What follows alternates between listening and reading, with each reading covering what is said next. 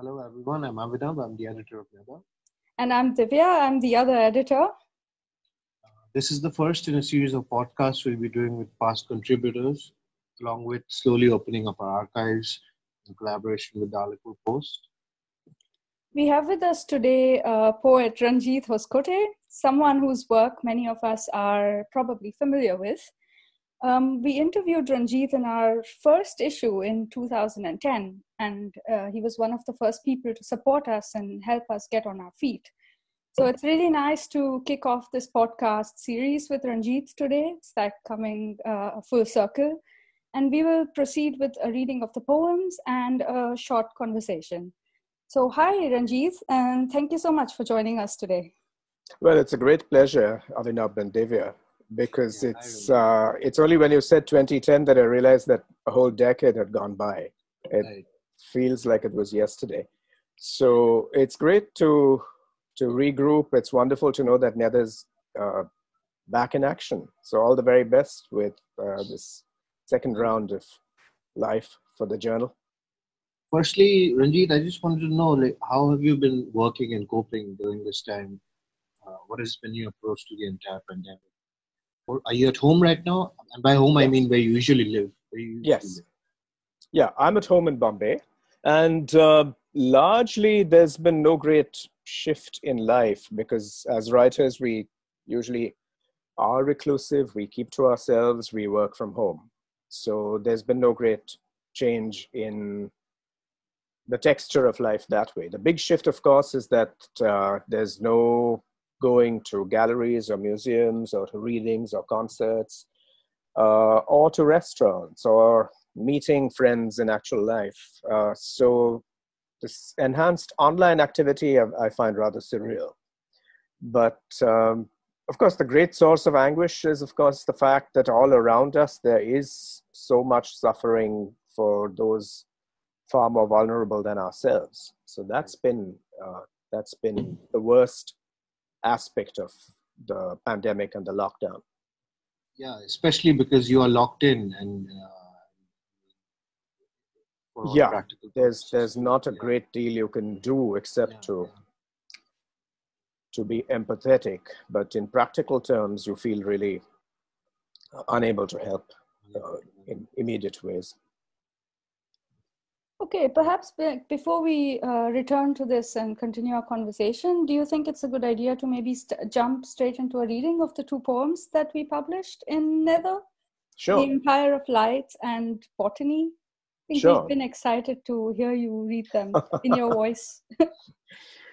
Well, both of these poems appeared in my book Central Time, which was published in 2014. So I'll read from the book. The Empire of Lights, after Magritte. This house has not moved a brick since midnight. Outside the front door, the street lamp has brushed the cobblestones with the moss of delay. The night glows in a yawn between darkness and day. The street flows on, soaking the canal with brittle after images of rain. The bats that have chased butterflies of meaning up the crescendos of trees all night are drowsing in their green and icy silhouettes. It is night here still. It will always be night. This street is wound up tight to strike at 3 a.m. and hiss a breath of doubt into waxy clouds that are talking softly about the ninja maestro who bled the clock dry. They remember the day he parted the curtains and broke the windows with his flame-colored hands. They are whispering about the jacarandas that he drowned in the sky beneath the house that has not moved a brick since midnight, and how well cotton burns at noon. So that was The Empire of Lights. And do you want me to read Botany as well right away? Yes, please. Okay. Here comes Botany. Prickly garden where voices flower and run to seed. This conversation could go up in a sheet of flame anytime. Any leaf could be a bait, any tendril a booby trap. Watch your words and hers, theirs, and all your stranded thoughts. Clove and mandrake open the mouths of your mind. All dialogue here is rolling transcript for a police state. Check the names for shadows, the verbs for stains. Turn connoisseur of signs, yogi. Give nothing away except your deep-shelved archive of silences. Thank you, Ranjit. Thank you. Yeah, thanks so much. I can't, like, it's hard to believe that we didn't think of this before, like accompanying the poems with readings. So yeah, I was wondering, in Empire of Lights, what resonated with you in that specific work of Magritte? Well, it's actually three works, because Magritte, as you know, came back to that subject several times. So three different paintings. But for me, the one that's always fascinated me is the one that's at the Peggy Guggenheim Museum in Venice. So there's the experience of returning physically to that painting and to exploring it. But also it's a painting I've known since my childhood from reproductions. So what's fascinated me always about the painting is its strange temporality. That the street is plunged in night, but it's a vertical painting. When you go up into it, it's bright, it's daytime. And just that circumstance, the strange street lamp, the fact that the street has nobody on it, but above there's a suggestion of vibrancy and natural life. And that contrast has always fascinated me. I mean, Magritte's surrealism, as you know, is a very low-key kind of surrealism. But in this painting, it's just this fact that you can exist in different time scales at the same time. That has become very important to me over the years. The fact that you can live in a relatively shallow present, but also in deep geological time, that things are happening at different historical scales, which will affect you and transform your consciousness. Mm-hmm. Yeah, I mean, Magritte himself sort of describes his paintings as evoking the power of poetry, right? The power to surprise and delight. And I think that's right. Yeah, Magritte was also very conscious of the different ways in which language and image can signify your relationship to reality. Mm-hmm. So he's always been one of my favorite painters.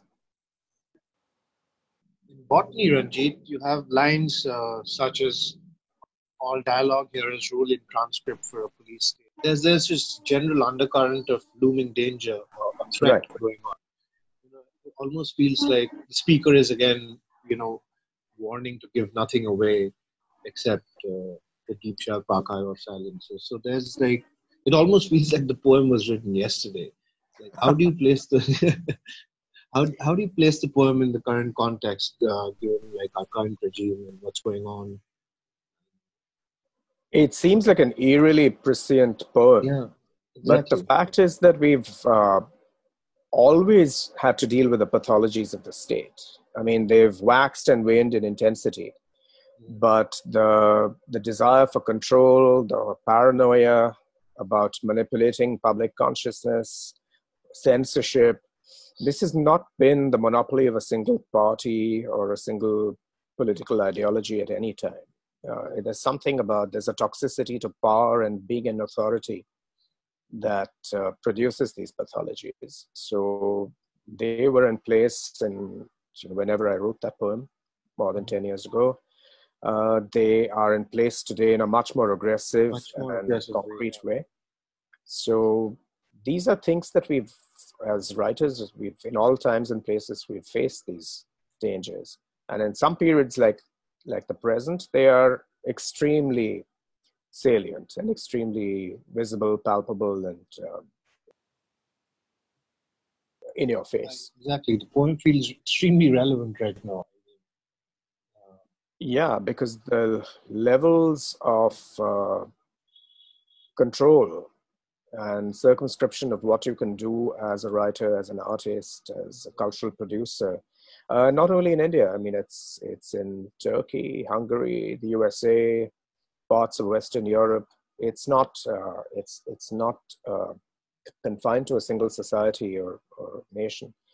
I think the great danger is a certain kind of authoritarian demagogic politics, authoritarian demagogic populist politics, which claims to speak in the name of the people, but has no room for difference, for diversity, for contrarian or alternative positions.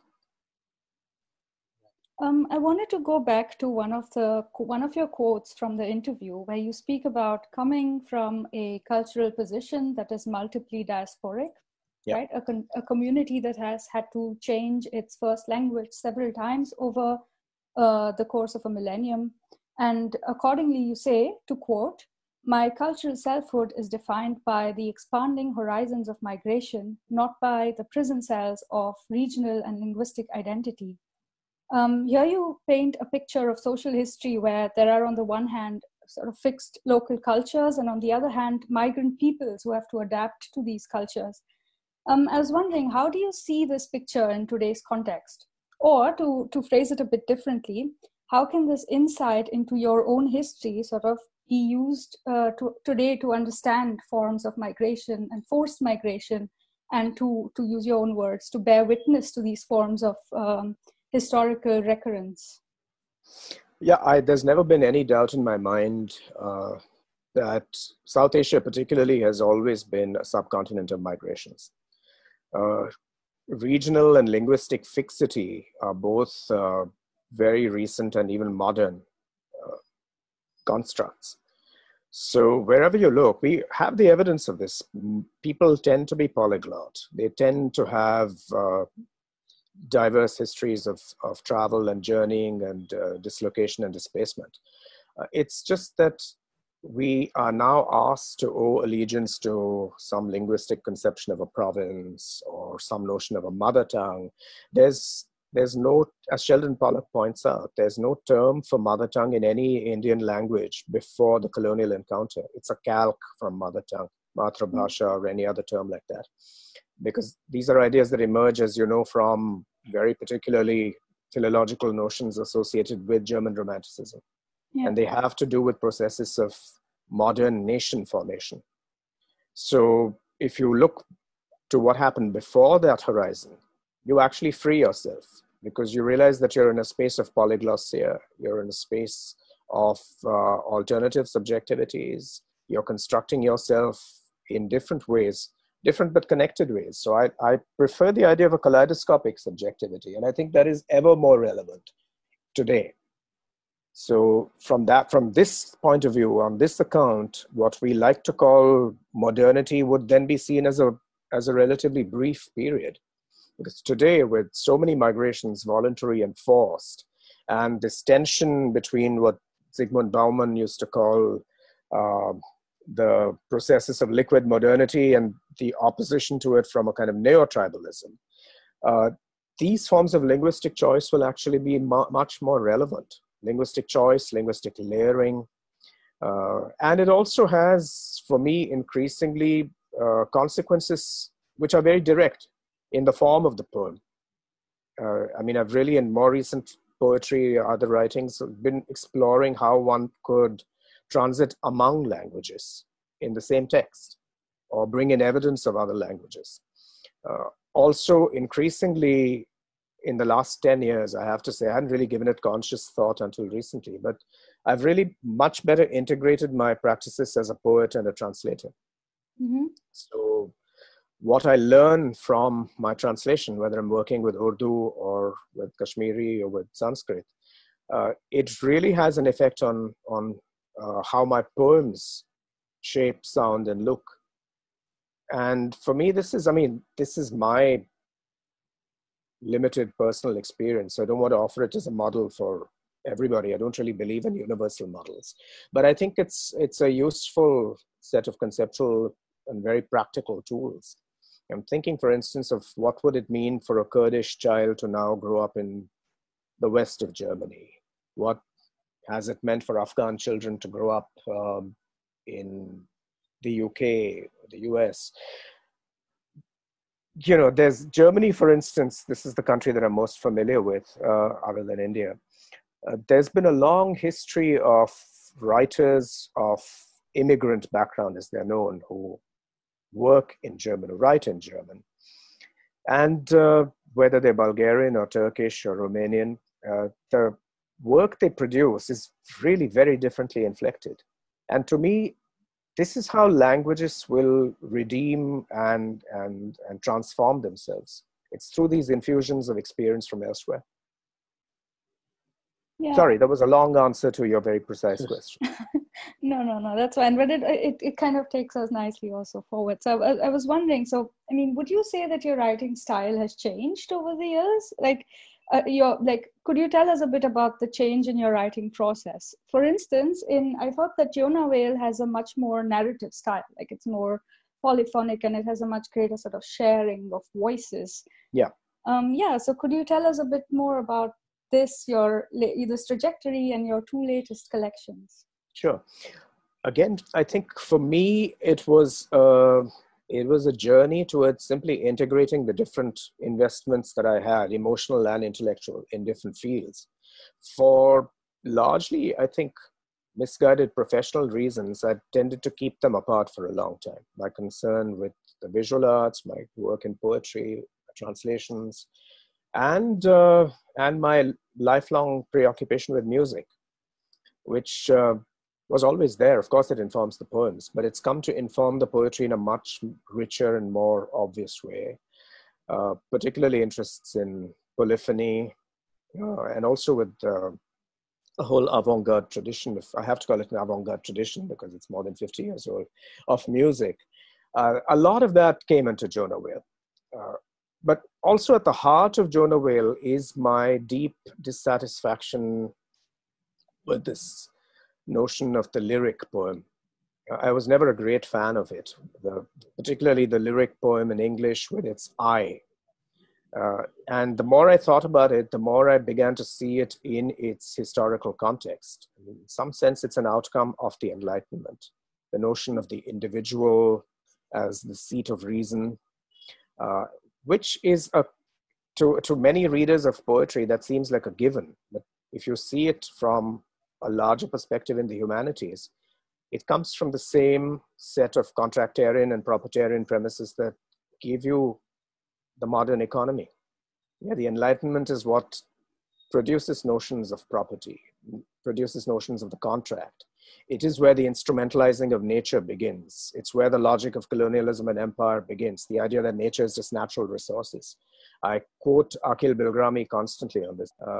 The point at which we began to see nature as natural resources, the point at which communities became constituencies, the point at which we gave up wisdom to live by and adopted technologies of expertise by which to further exploit our environment. It's all of these processes that have brought us to the mess that we're in right now, in terms of the environmental catastrophe that we're living through, what we've done to the planet. So there is no innocence to the eye of the lyric poem. And that's something that has become more and more clear to me. So in Jonah Whale, my project really was to embrace diverse histories, diverse voices, languages, and to bear witness, as I keep saying, to this much more expanded portraiture of the self. It had formal consequences, of course. It meant that the poem exploded and opened itself up.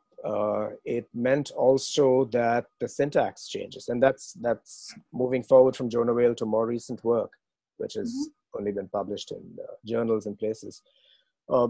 It's meant syntactical fluidity. It's meant a certain giving up of punctuation, a certain slipping and sliding between voices. It's important to me that you're not always certain whose voice this is. Which also is the reason why the trope of finding one's voice really doesn't mean anything to me anymore. It's much more about hosting and playing a variety of voices. Once again, you'll see what I mean in terms of music. Literally, I mean, polyphony is not just a metaphor to me. It really is a technique and a process. Right. So, Ranjit, we just want to talk a little bit about your last collection and in what way you see it as a continuation of Yonaway. Uh, the, the clear references and invocations uh, in Yonaway towards Atlas of Lost Beliefs. So perhaps you want. Avinab, sorry, your voice seems to be fading out of the cone. Okay. Can you Okay, hear me now? Yes. yeah, much better. Yeah. No, I wanted to talk about your new collection, the Atlas Okay. of Lost Beliefs, and how you see it as a continuation of Yonaway. And maybe probably end the podcast with a reading from the new book. Okay. I have to clarify that the Atlas of Lost Beliefs is the UK edition of Jonah Whale, plus or minus a few poems. Oh, Okay. Yeah. Because we haven't had a chance to, We or haven't like, had a chance to read it. Yeah. Yeah. So, so in that sense, it is Jonah Whale, but because of the title, which is the title of one of the poems, it plays up some of the themes, the latent themes of Jonah Whale. So for me, it's an avatar of Jonah Whale. And my concern in the book, in both its avatars, really has been how to devise or become part of a new kind of cartography. So the ocean is my point of reference in this work. So when we move from a land-oriented to an ocean-oriented history, we really also lose the fixities of identity, which then become the basis of all the kind of toxic nationalist and ultra-nationalist ideologies that currently have us in thrall. Because when you're out on the ocean, you are looking at a completely different network of settlements, voyages, encounters, collegialities. Uh, you're working across race, region, language. It's not to paint a utopian image of the ocean. The ocean has its own histories of oppression. I mean, let's not forget what was politely called the Atlantic trade in the 18th century, slavery, for instance. Yet there were other kinds of things that happened. The ocean became the carrier of cultural transformation, of new ideas, of new ways of doing things. So I would tend to really set my faith in the ocean rather than the continent going forward, in terms of thinking through new forms of communication and affinities. And what prompted the title change? Is that just an editorial publishing decision, or?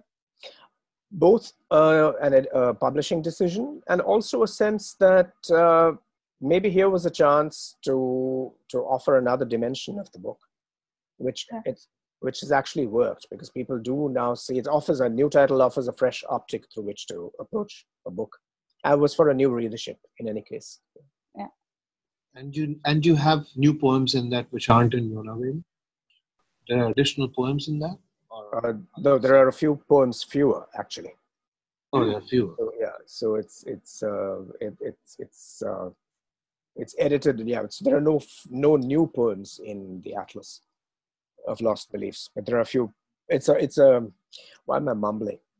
It's a tighter cut. Okay. Yeah. But there's a whole manuscript that follows, which is still in process. Okay, so you're working on something which is like somehow a continuation of Yonaway. Yes, yeah, which takes those concepts forward, but also which focuses on a theme within Jonah Whale and the Atlas of Lost Beliefs, which is the interplay between continuity and extinction. That for me has become a key theme. So that sort of resonates at all levels, from intimate and personal to the more epic and historic. Right. Okay, perhaps we could end with a reading from Jonah Whale or Atlas. Sure. Let me read a poem from this book, which I haven't actually read. I realize I haven't read it aloud before to an audience. So let me share that. It's called Natural History. And it goes like this. A history of mammoths, salted away in warehouses, scrawled in chalk. Sleep is a secret you once overheard. A history of rivers snaking down steep slopes, walled in glass. Clay is a wisdom that leaves no fingerprints. A history of ballads that dolphins sang about horizons broken by microphones. Shale is a darkness you struggle to weigh. A history of drought, gulls circling above gaunt hills, waiting for rain to wash the words away. Words are rapids that drown us all. Thank you. Yeah, thanks a lot. Great. Do you have another one? Maybe one more. Ready? Okay. From Jonah Whale, Stroke the Atlas. Yes, please. Okay. Well, aha. Okay, I could read. Okay, let me read one called Printer. And Printer is a homage to Francesco Grifo, who was the inventor of italics. Follow his shaking, roasted hand. He sets chisel against wooden edge, points burin at plate, strikes lead against wedge, lays kern against grain, and so through the night rams out the ringing cavalcade of words. The ink rains down in neat lines, and orchards planted on the sheet. Psalms, verses, prayers grow. He prunes them all with wayward grace. The page burns bright. The typesetter's eyes grow rimmed with red from staring at tight, infinitely small and mocking margins.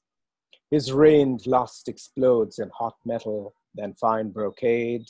Most mornings he ends up drunk in a canal, bruised from a brawl. One day he will swing from a hangman's rope, singing to the last. Yes, in 3 languages, yes. I announce, I declare, I proclaim it. I was manic enough last night to smash through all the typefaces, to drug every font, and now in my own sharply cut sans serif, I've slugged this by dimming candlelight for today's edition. This crazed compositor's invocation to a dawn that will break over Venice without his help. Where I'm going, there's blazing horror and no gentle restoration. Pitch, the only ink, flame, the only imprint, and icy darkness, my lord high censor. Find harbors, all you galleys that sail out of my mind's bedeviled press. Thank you so much. Thank you so much. Thank you. It was lovely to be in conversation with both of you. Yeah, it was great talking to you and hearing you read the poems. And yeah, thanks a lot. Thanks a lot, Ranjit.